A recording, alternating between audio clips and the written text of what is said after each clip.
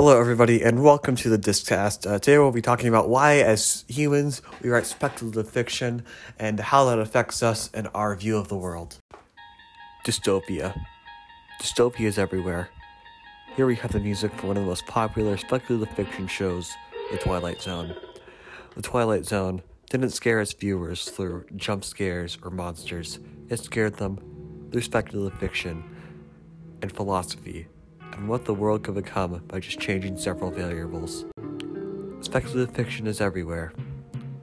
As we all know, the books we have recently read and continue to read are dystopia.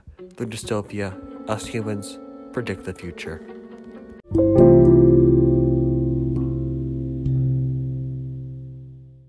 And the answer to our question, why we write speculative fiction, is stories about the future reveal what could happen if things in the present continue or amplify to a larger scale.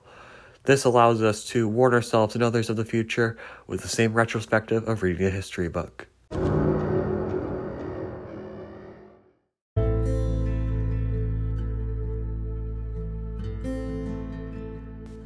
Our first example of speculative fiction is The Nuclear Tourist, which is an article about the town of Pripyat in Ukraine that surrounds the former Chernobyl nuclear power plant and the Chernobyl exclusion zone. The nuclear power plant there went through a meltdown in the 1980s, causing an evacuation of the area surrounding it. The article touches mostly on the areas of the ethics of tourism in areas such struck by disaster, as well as why people are drawn to areas of disaster.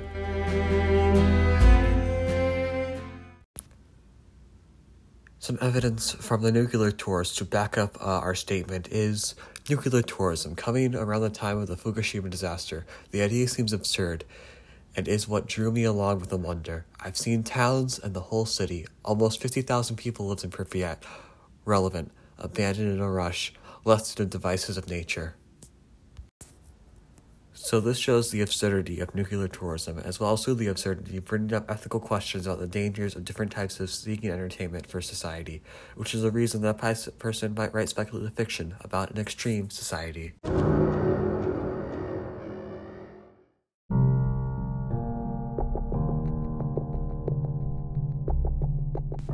Our next piece of evidence is Fahrenheit 451, which is a book about a firefighter named Guy Montag whose job is not to save houses from burning down, but to burn them down and destroy the books, which are dangerous because they offend people through the knowledge they contain. The guy's opinions on book change when he sneaks one out of the house that he burned down, and it turns out this book was a Gutenberg Bible, of which there are only roughly 12 in the world.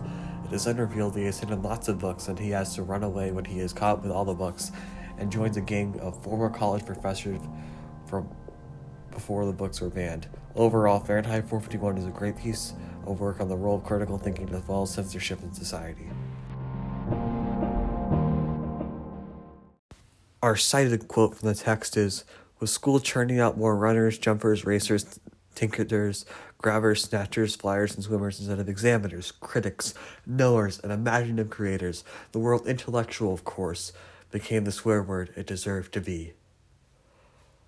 An explanation for why this answers our question of why do we write speculative fiction is it illustrates the dangers of not teaching people critical thought and instead making them simply consumers of knowledge rather than creators of it, which is far more important than consuming, contributing to the warnings about the future if people no longer critically think.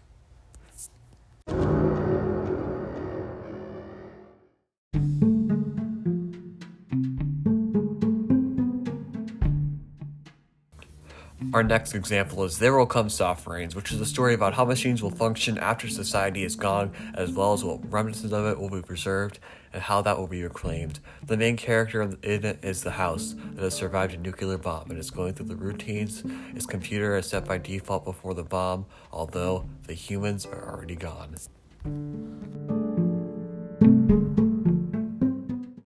Our evidence to support the question of There Will Come Soft Rains is, quote, "Only 4 spots of paint remained. The man, the woman, the children, the ball remained. So rest with the charcoal." An explanation of this evidence is the aftermath of a nuclear war, the dangers of that war for annihilating society and causing the other worlds to know it. This serves as a warning, the continuation of what the Cold War could have become, contributing to why we write speculative fiction as warnings to us in the future.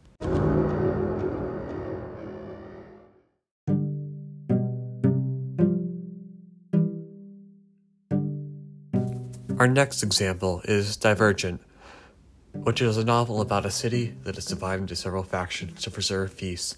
To become a member of one of these factions, you'll be tested when you become of age, and whichever faction your personality matches will become the faction you choose. However, the main character in the story is part of a rare group of people that tests into all the personality categories for all the factions, rather than a single one. Not wanting to become factionless, the main character chooses a faction, Dauntless, and must learn how to become one of them. Our evidence from Divergent is the scene where she is tested for all the factions rather than just one, and she is rushed out of the testing area to avoid her becoming factionless and the person in charge of the test catching her. This backs up our answer to the question by illustrating the dangers of categorizing people, as well as the dangers of not allowing people to choose their own things on their own accord, and measuring the ability of people based on single tests, which shows as warnings to the future as things that could possibly happen in today's society.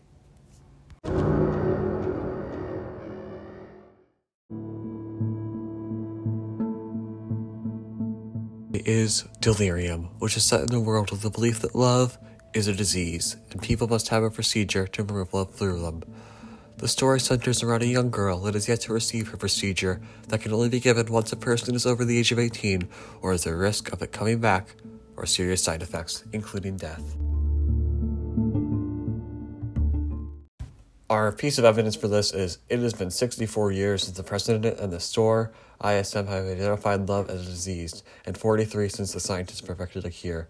Many people are afraid of the procedure. Some people even resist. But I am not afraid. I can't wait. I'd have it done tomorrow if I could.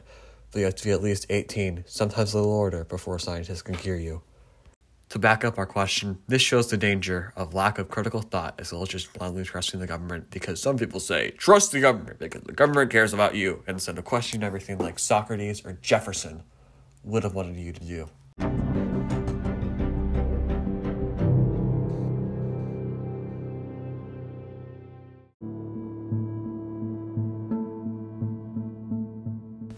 To conclude this podcast, the reason why humans write speculative fiction is because we must know what happens in the future and how to prepare for it, similar to how we look back as history as a reference.